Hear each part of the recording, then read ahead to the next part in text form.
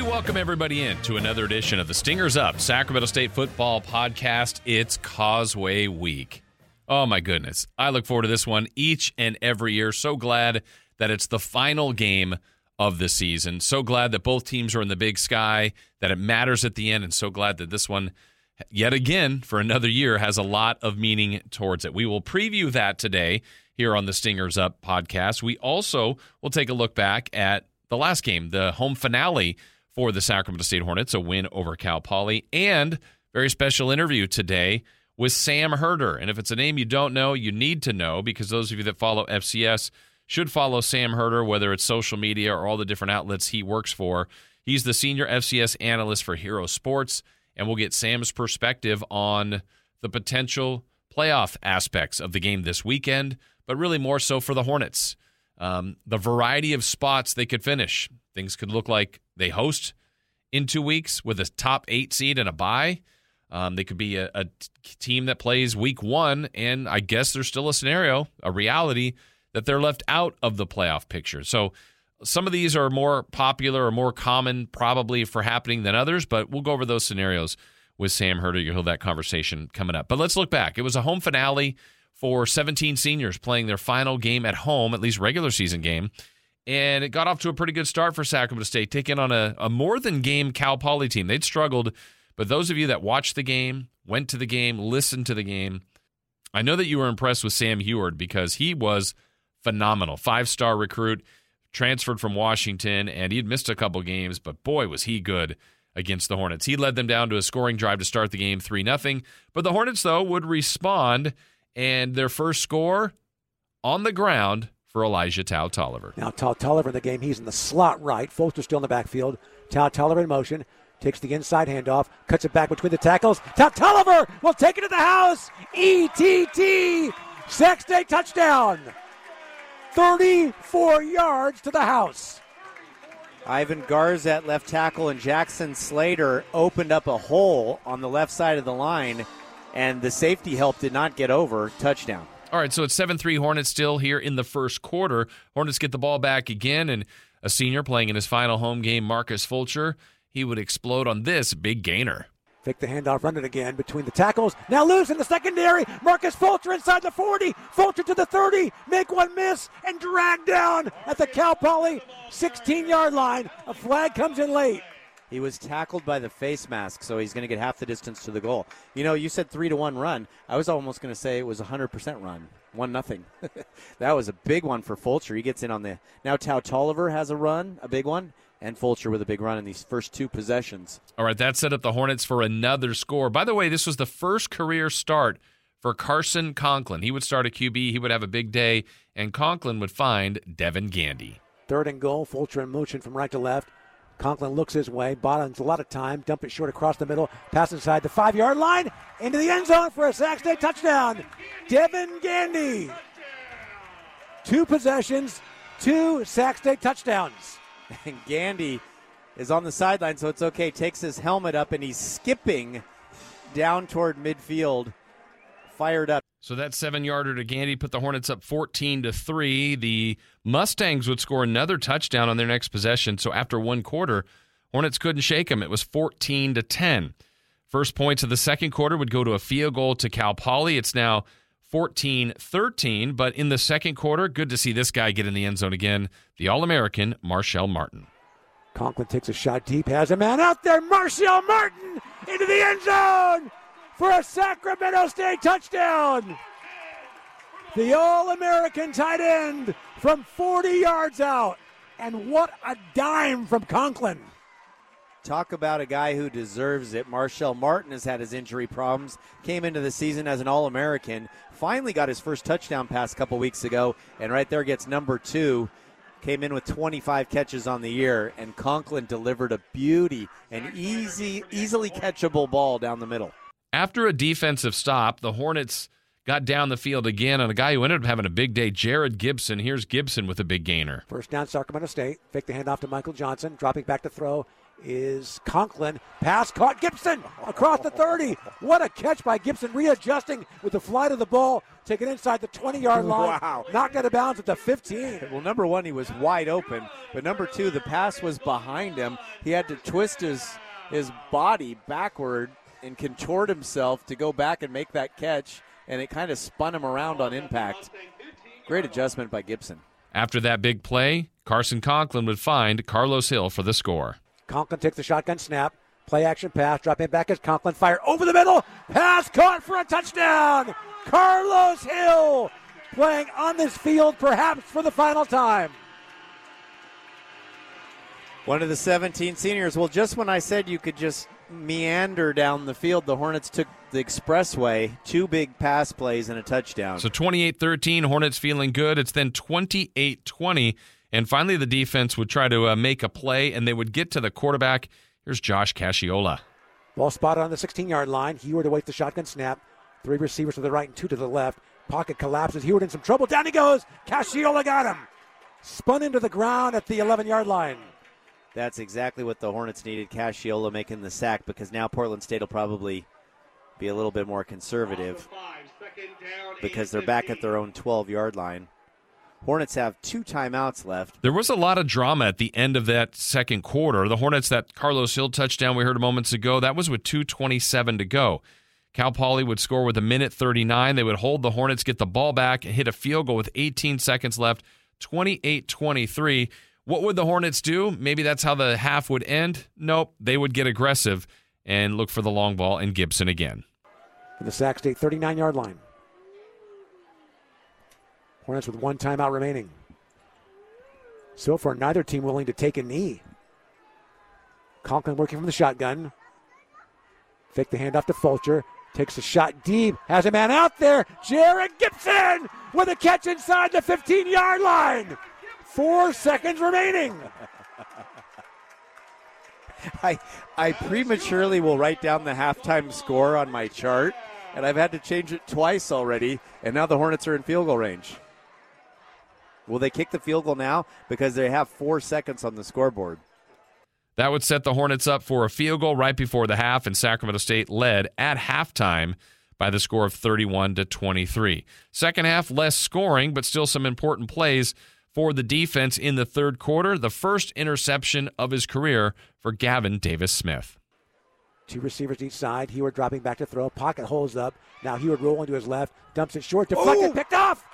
Gavin Davis-Smith outside the 30. Gavin Davis-Smith to the 20. Inside the 10. GDS inside the 5-yard line. The first turnover of the game. And the 12th interception for Sacramento State on the year. The Hornets backed off and had an extra linebacker in there. Look at that, off the line of scrimmage, 5 yards. That's what they had to do. They had to do something to change things up. As you heard the return, that set up the Hornets nicely with Elijah Tolliver pounding in the end zone. Now they run the handoff to Elijah Tolliver, churns it to the right side and into the end zone for a Sac State touchdown. 1 play off the turnover, and the lead mushrooms to 37-23. 38-23 at that point. It would be 38-30 in the fourth quarter. Gavin Davis-Smith would do it again. Dropping back to throw is Heward. Off his back foot, across the middle, and picked off at the 10-yard line. What a mistake. Gavin Davis-Smith, his second of the game. Well, I'll tell you why he threw the interception. The previous play, he was hit when he threw the ball and hit pretty good. That play, he was hit hard when he threw the ball, and just that tension in him caused him to not zip it as hard as he usually does, and that led to the interception. And the Hornet that was in there rushing him was Wolf, who came in there, Mitchell Wolf. Hornets would add a field goal in the fourth quarter. They end up winning 41-30. You heard those calls there by Dave Lewis, Steve McElroy, Danny Sullivan. Well, here's Danny postgame with the coach, Andy Thompson.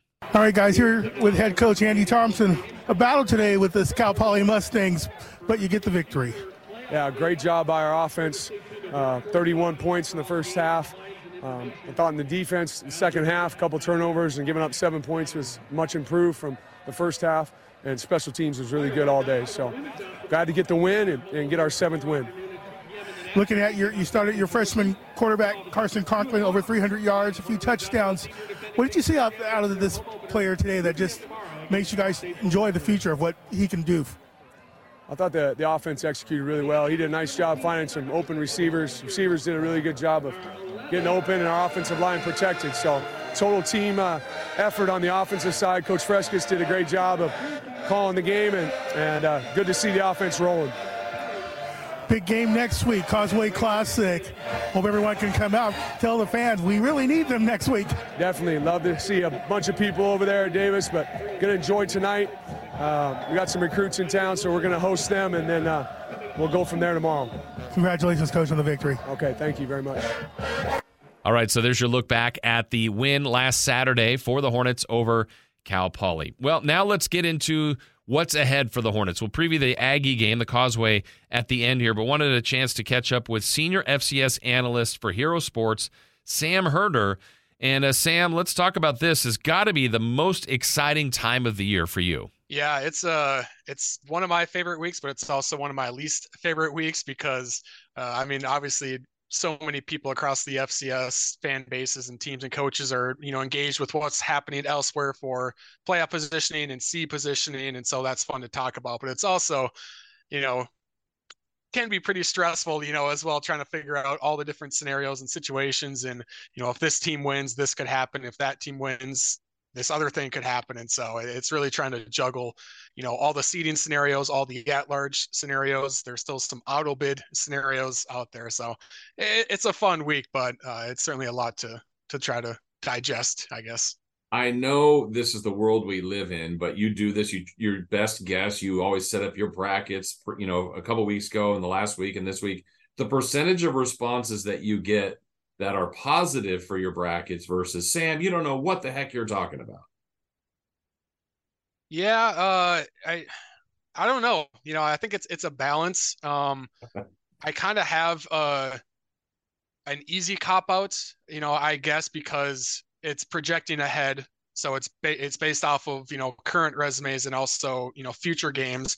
And it's also what I think the playoff committee is going to do. And so I'm trying to get the most accurate, playoff bracket and what it's going to look like. Obviously when you do the playoff brackets, bracketology 2 weeks ago, I already know for sure things are going to change because unless things go chalk, then they won't change, but things just, never go chalk in college football. And so that's one cop out, but also there are some examples where I'm going to put X team in as the last team in the playoff field. I don't personally think they have a great argument over this other team that I left out, but I think based off of past precedent, the committee would put this team in and they would leave this team out. And so that's kind of my cop-out answer if someone is, why would this team be in? But it's, also kind of, I don't want to do a bracketology of what I think I would do. It's what I think is actually going to happen. And so I think for the most part, people are certainly engaged with it. The fans love it. I honestly, even coaches DM me about it and ask about, if we beat this team, would we be in or what are our chances in? And so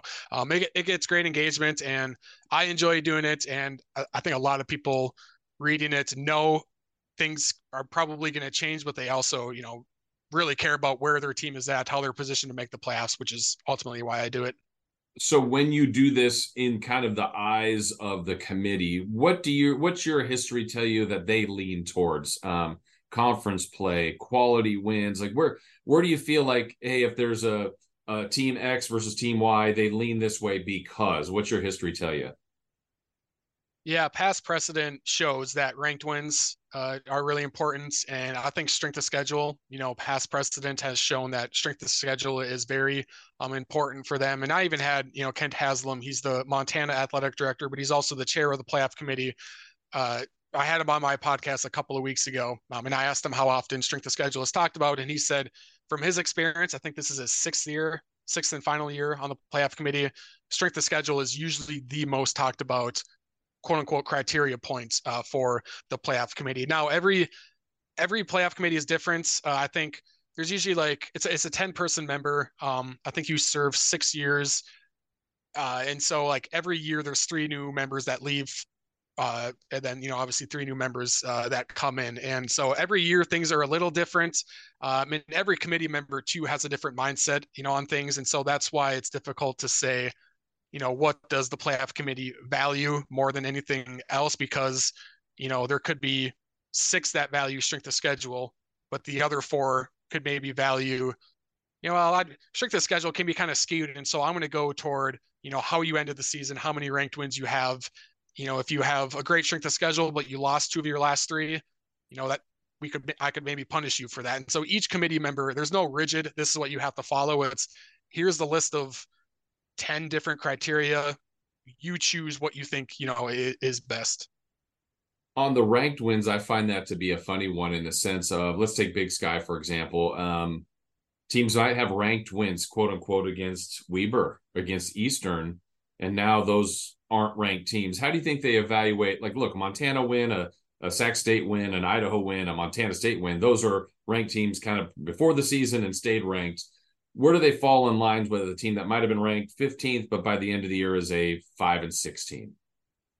Yeah, and so I know a lot of reactions after the bracket, is released that, a lot of, fans say that, the playoff committee doesn't know what they're doing. They're just, throwing a dart at the wall and, seeing what sticks. But they truly have so much data that they comb through at their disposal. When it comes to ranked wins, they do view wins over teams who were ranked, at the time. And so for, Weber State, a prime example, if you beat Weber State when they were ranked, that still counts as a ranked win for you. But another thing they measure is the overall record of your opponent. And so, for, Montana State, when they beat Weber State, for example, Weber State was a top 10 team. That's a top 10 win, but Weber State could potentially finish 5-6 or 6-5. So that kind of goes against your overall, team, I guess your resume, as a team. On the flip side, if you beat a team who was unranked, in middle of September, that doesn't count as a ranked win. But if that team goes on to be number 15 and they finish 9-2, that really boosts up, the overall record of your opponents. And so there is a balance there. And the committee, no doubt, looks at these things. They realize, okay, yeah, you beat Sanford, who was number 8 at the time, but Sanford's not in the playoff bracket. And so, yes, it's a ranked win, but they look closer at exactly what type of ranked win it is. All right, Sam, I want to ask you then about the Hornets. So here they are 7-3. Nicholls State probably now looks like a better win as they're an automatic qualifier. Stanford, obviously a signature win. But after that, right now on the resume, not a lot is popping off the page probably to the committee. What's your thoughts before the Causeway for Sacramento State on their outlook? Yeah, it's an interesting resume because there aren't, any ranked wins on there. Nicholls is a conference champion. And so that is still, a quality win, but there's no ranked FCS wins on there. There are quote unquote quality losses because the playoff committee does look at who you lost to and how you lost. And while I understand that the quality loss term, kind of seems weird when you say it, it does make sense because, a 3-loss team and their 3 losses were all the top 10 teams, really competitive with Idaho, relatively competitive, with Montana State until the end there. Obviously the Montana loss was a blowout, but those 3 losses are different than 2 losses to unranked teams, just for example. And so there is a quality loss argument. It's not, if your only argument is your quality losses, you're probably in a tough spot. But for Sac State, it's interesting because there's been 4 FBS wins this year, only 1 over a Power 5 opponent, and that was obviously Sac State beating Stanford. And so that win certainly stands out, but 1 Power 5 win, but no ranked wins. How do you balance that? Of course, UC Davis is falling out of the rankings. Still going to be a quality win, but it's just there's going to be a 0 no matter what happens on the ranked win resume, which potentially could hurt the Hornets. So let's go over each scenario. Let's take a win against Davis and a loss against Davis. Let's start with a win, Sam. And I know we can't know everything else, so we'll use the term chalk. If everything kind of plays as expected and the Hornets win, where would you envision they find themselves on Sunday?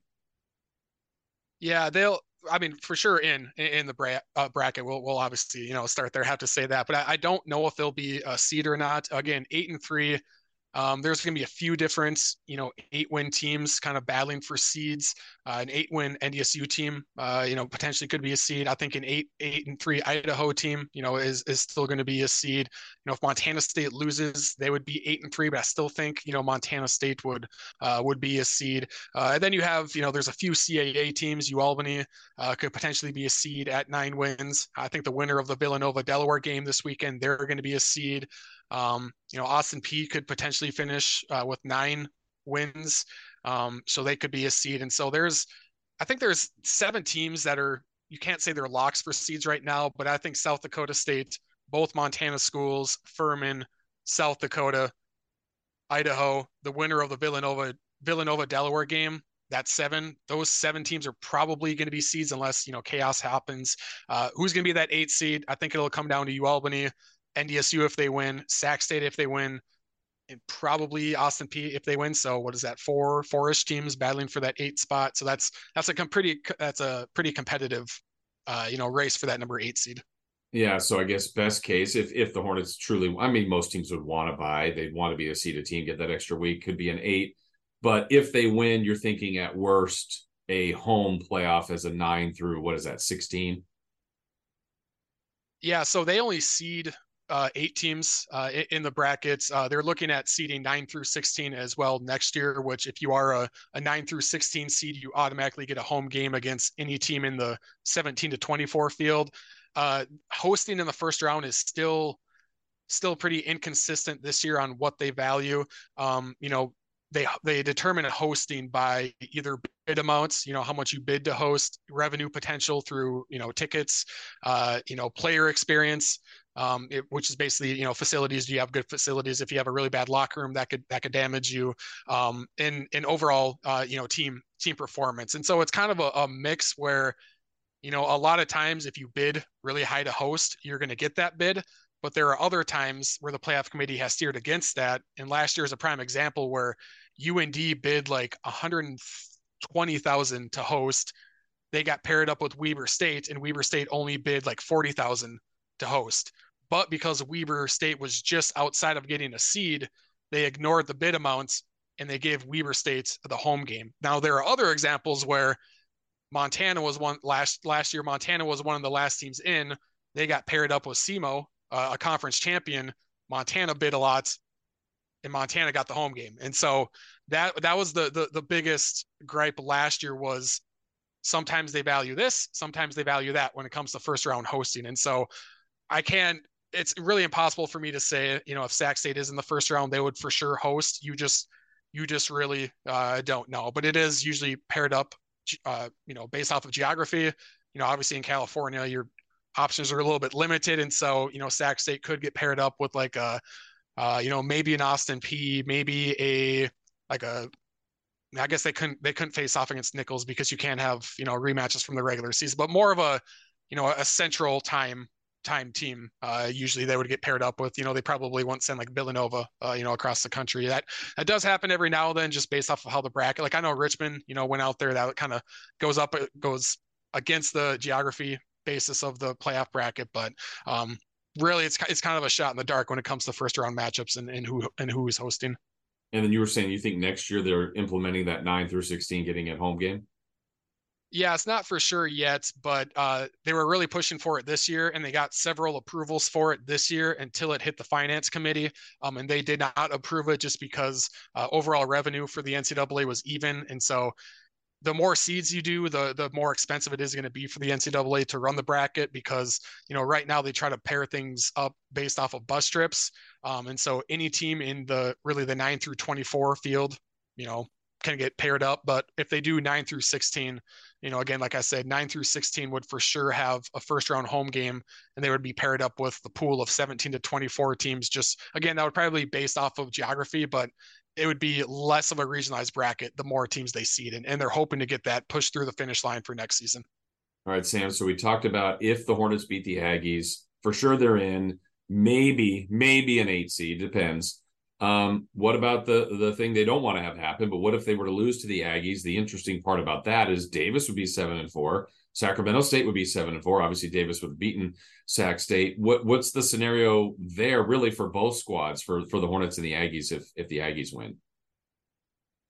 Yeah, that would really get interesting because, yeah, I know the Big Sky got 5 teams in last year, including, I think there was Montana was 7-4. They may have been another 7-4 team in there. I can't remember. But even last year at UC Davis at 6-5, they were considered to get in. But last year's playoff bubble was pretty weak. There wasn't a ton of competition. This year there's going to be, there could be about 6 teams battling for those last 2 spots in. We mentioned Nichols getting the auto bid. That could result in UIW getting an at-large bid out of the Southland. And before that happened, before Nichols beat UIW, it was looking like the Southland was going to be a 1-bid league. Now it could be a 2-bid league. NC Central, we all thought they were the favorite to go to the Celebration Bowl out of the MEAC and win the Celebration Bowl. They lost last week. And so their path to the Celebration Bowl is kind of blocked as long as Howard wins. And so now all of a sudden, NC Central could finish 9-2. They've been a top 10 team. If they don't go to the Celebration Bowl, they're probably going to be an at-large bid. And that is one less at-large bid that we thought was going to happen a week ago because of that upset loss for NC Central. And so the playoff bracket, the playoff bubble is going to be really packed this year. I guess what happens between UC Davis and Sac State at 7-4, there's definitely potential that both could get in. That would mean 5 total bids from the Big Sky Conference. I don't know if there's going to be room for 5 teams from the Big Sky this year, especially because UC Davis has kind of fallen, off of the rankings. So they've probably fallen off the radar of the playoff committee a little bit. But if UC Davis beats Sac State, as the playoff committee, is watching in the room in Indianapolis, and they only, want to go with one Big Sky team, there's a chance that they would just say, okay, UC Davis won the head-to-head. We should probably put UC Davis in. They could also turn it around and say, yeah, UC Davis has the head-to-head, but Sac State has probably the overall better resume between the two. Win over Nichols, Power 5 win. Let's still go with Sac State, even though UC Davis has the head-to-head. And so I really don't know actually what would happen, in that scenario. It could go a multitude of ways where they go one or the other, or they would probably, potentially could also go with both getting in. I mean, it's amazing. I know, I'm glad they've expanded, but sometimes it's always going to happen no matter how large the field is. But this year of all years, Sam, it feels like they probably could get away with 32 even. I know that's not in talks, but where last year you said the back end of the bubble was kind of weak. This year, I think there's going to be a few good teams left out. Yeah, there are. And I do wonder because I can't remember if it was 2 years ago or last year, there was talk actually among the commissioners about expanding the playoff bracket, potentially to 28 teams or to 32 teams. And the commissioners who were pushing for that were the Big Sky, Missouri Valley Football Conference, and the CAA commissioners. Why? Because those are the bigger conferences, and because they believe their 5th and 6th place teams are better than, the 2nd or 3rd place teams in the OVC, Big South, or, the Southland or the SoCon. And so they didn't want, their 5th place teams getting left out because there wasn't enough room. They've since backed off, on that. They all believe as of right now that 24 teams is the right amount, because the more teams you put in the bracket, the less first round buys you get, the more games are being played on Thanksgiving. And that's just not good, because Thanksgiving games really struggle to draw. And so they backed away from that now. I think all commissioners are in lockstep that they think 24 teams is the right amount. Now they just want more seeds within that 24 team bracket. But I do wonder if, there could be 2 ranked Valley teams that get left out of the bracket this year. There could be an 8-3 team from the CAA that gets left out this year. There could be a Sac State or a UC Davis team at 7-4 that gets left out this year. And all of a sudden these commissioners might go, well, maybe we do want 28 teams in the bracket. I personally hope they don't, because that just seems like way too much. And again, you're putting more games on Thanksgiving, which I don't think would be good. But it will be interesting to see if that comes back up or not. You watch all these teams, just curious your perception overall in the Big Sky. Does it rank as your top conference, second bet? Where do you put them amongst the FCS? Yeah, it's kind of seems like it's gone back and forth between the Big Sky and the Valley, especially this season. It seemed like, maybe for a little bit the Valley was the better conference, but then, you had UC Davis bubble up, and then you had, Eastern Washington for a little bit bubbled up into the rankings. I think at one point there were 7 teams ranked in the top 25 from the Big Sky, and so then it went to, okay, the Valley has one, elite team in South Dakota State, but the Big Sky has, more depth. Now it kind of seemed like that's flipped again, where the Valley still has, that one elite team with South Dakota State, and then 5-6 good teams after South Dakota State. The Big Sky has, maybe lost some depth because UC Davis has fallen off, even though they're still in the picture like we talked about. Eastern Washington has fallen off as well, and so there's kind of four good teams in the Big Sky right now. Maybe a couple of them could challenge South Dakota State, and so I don't know. I think the top of the Big Sky is better than the top of the Valley, but if you want to look, I guess, like at the middle tier of both conferences, you would probably give that edge to the Missouri Valley Football Conference. Yeah. What's great about this is, it's one game, you never know. Because Sam, I would have said after calling the Hornets and Montana State, I thought, well, this is just a collision course for Montana State, South Dakota State again to play. They look to be the two best teams. Now they've stumbled a little bit. I think South Dakota State clearly seems to be the best, but I'd be curious who, if you're looking at without knowing the field yet, who do you think might get there all the way to the end? Yeah, it's really hard to see South Dakota State losing. I mean, they have 7 ranked wins already this regular season. I want to say 5 of those were all by 3 scores or more. So, Montana State gave them a heck of a game, and you could argue that Montana State should have won that game. Southern Illinois also gave South Dakota State a really tough test, but that kind of seemed like that the Jacks were kind of sleepwalking through that one and still ended up getting a win. So any team beating South Dakota State would honestly be a little bit of surprise, but, you never know. Weather could be a factor in a semifinal game, or, you have 3 weeks to prepare for the national championship game. And so you come in with a good game plan, whoever that is, they could potentially give, South Dakota State a good game. So I think it'll be South Dakota State. And I think the winner of the Montana State game is going to meet them in Frisco, because whoever wins the Brawl of the Wild this weekend, I think is probably going to get the number 2 seed. That comes with home field advantage. It's going to be really hard to beat Montana State at home. It's going to be really hard to beat Montana at home, whoever that is. And so I think we're looking at a South Dakota State versus insert one of the Montana schools, in Frisco, which would be in the electric atmosphere, probably the best atmosphere ever in the Frisco era, with those 2 fan bases traveling there. So, but we shall see. It's a 2014 bracket. You have to win 4 times, sometimes 5 times to win a national title, depending on if you're a seed or not. So, a lot can happen in that bracket. Yeah, I'm just glad doing this for the Sac State since '97, that they're talked about, that they've made it 3 in a row, possibly 4 if they win this week. And the guys like you are talking about them regularly. I mean, it's amazing that they've kind of jumped up into this, and now they've made it through the Troy Taylor era into Andy Thompson, and it seems like it's still rolling. And they've had some losses, obviously, but for me, I got to say, it's so much fun that you guys even mention Sac State now, because so many years they really didn't deserve to be mentioned. So it's really cool.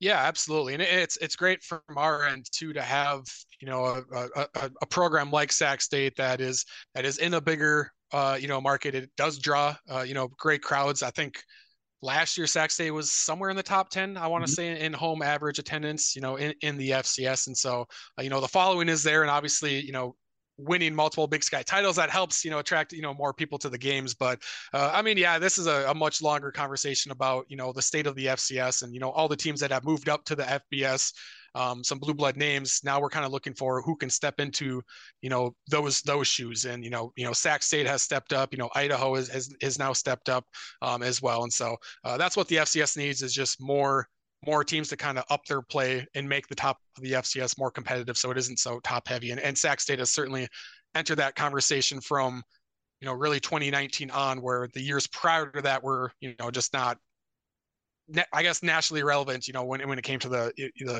playoff stage and all of that. Well, Sam, bottom line is, we know Hornet fans need to be rooting for the Hornets to beat the Aggies, and I guess we'll keep our eye on North Dakota State, probably Austin Peay, Albany, you mentioned, just some of those teams, see if they get some help this week. And I know they'll be watching the selection show regardless, win or lose this weekend, and see where their fate takes them. Sam, thank you so much for joining us. Keep up the great work, and I hope we're talking a few weeks from now with the Hornets still in this thing. Yeah, absolutely. Yeah, I appreciate you having me on. And, Selection Sunday, like you mentioned, it's going to be interesting, because no matter what the committee does, there's going to be there's probably gonna be like 5+ mad teams out there and fan bases out there, because they didn't get the draw they wanted to, or they got left out of the bracket. So it'll be fun, but it's always a good time of the year right now. at least 5+ or more, man. That's for sure. Sam, thank you so much. We'll talk soon. All right, sounds good. Thank you. All right, my thanks to Sam Herder. Interesting perspective on all the different avenues of where the Hornets could end up here. And it's going to be an interesting weekend, obviously, with the Causeway on Saturday. Sunday, the Hornets will have their senior banquet, honoring those that have put in a lot of time and had a lot of success in this Hornet program. And then we're going to watch the selection show to see the postseason fate of the Hornets. And they won't have to really hope much if they can beat the UC Davis Aggies. Now, how do they do that? Well, one of the things that's going to be most important, the Hornets have won 3 straight games in this rivalry. Obviously, it's going to be played at Aggie Stadium in Davis. I don't think that's much of a factor as far as the game goes. Weather, something to watch. There's some early thought in the week here about potential rain on Saturday. But all that aside, for Sacramento State, they've been giving up some yards defensively. They haven't totally broken down defensively, though they're giving up more points than they've been.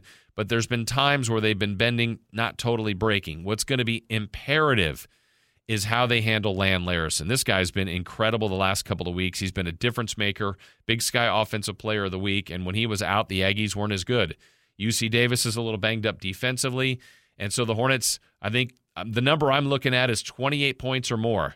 If they can start living in that 30-point range, I think they're going to be tough to beat. The lower the score gets, more advantageous I believe it is for Davis. And like any game, it's turnovers, right? I mean, I think if the turnover battle is close or within one, I think that still could be good for the Hornets. If it starts to get to a +2 for either side, that's going to do some damage. If you look at common opponents this year, that's a tough read. UC Davis beat Cal Poly by more than the Hornets did. UC Davis beat Texas A&M Commerce by 38. Hornets beat them by 28, so they both convincingly won there. Sacramento State did beat Northern Arizona, though that was a close one. UC Davis lost to Northern Arizona on the road. And, you're starting to look at some of those common opponents. Idaho State, the most recent one. The Hornets ended up with 37 straight points to blow out Idaho State. The Aggies won last week by 7. I don't know if that means anything on the individual matchups, but it's what this game means. From Davis's perspective, obviously a win would put them at 7-4, give them I think a good shot at making the postseason. It would give them their most quality win, and you beat your rival, right? That's a pretty good year, and 5-3 in Big Sky play. If they lose, they're not in the postseason. That would be a reward for the Hornets, and it would put the Hornets on kind of what Sam Herder said, on the bubble of a top 8 seed, maybe at the very back end. And if not, you got to believe if the Hornets would be one of the higher seeds of those that aren't in the top 8, and they would play that first weekend after Thanksgiving, something they haven't had to do yet. I mean, the Hornets trying to make the playoffs for the 4th consecutive year, a true testament to this program. And their road has been a bye week, and we know how that's ended with a loss the first year to Austin Peay after the bye, a loss the second year after the bye to South Dakota State. Last year, a win against Richmond after the bye, then a loss to Incarnate Word. So it's been amazing to watch this squad go this year, and I hope there's a lot more football ahead. Saturday's going to be awesome, and I hope you all get a chance to either listen to it on the radio with myself and Danny and Steve, if you get a chance to watch it on television, or even better yet, get out there and support the Hornets. It'll be a lot of fun. And this is the region's best game. I love it. I love that it's the end of the year. I love that there's something on the line, and I hope it brings out the best in the Sacramento State Hornets. So look forward to this one. We'll be back next week to recap it and hopefully preview a playoff spot for the Sacramento State Hornets. My thanks to Sam Herder for joining us, and for all of you for listening. Thanks for listening to another edition of the Stingers Up Sacramento State Football Podcast.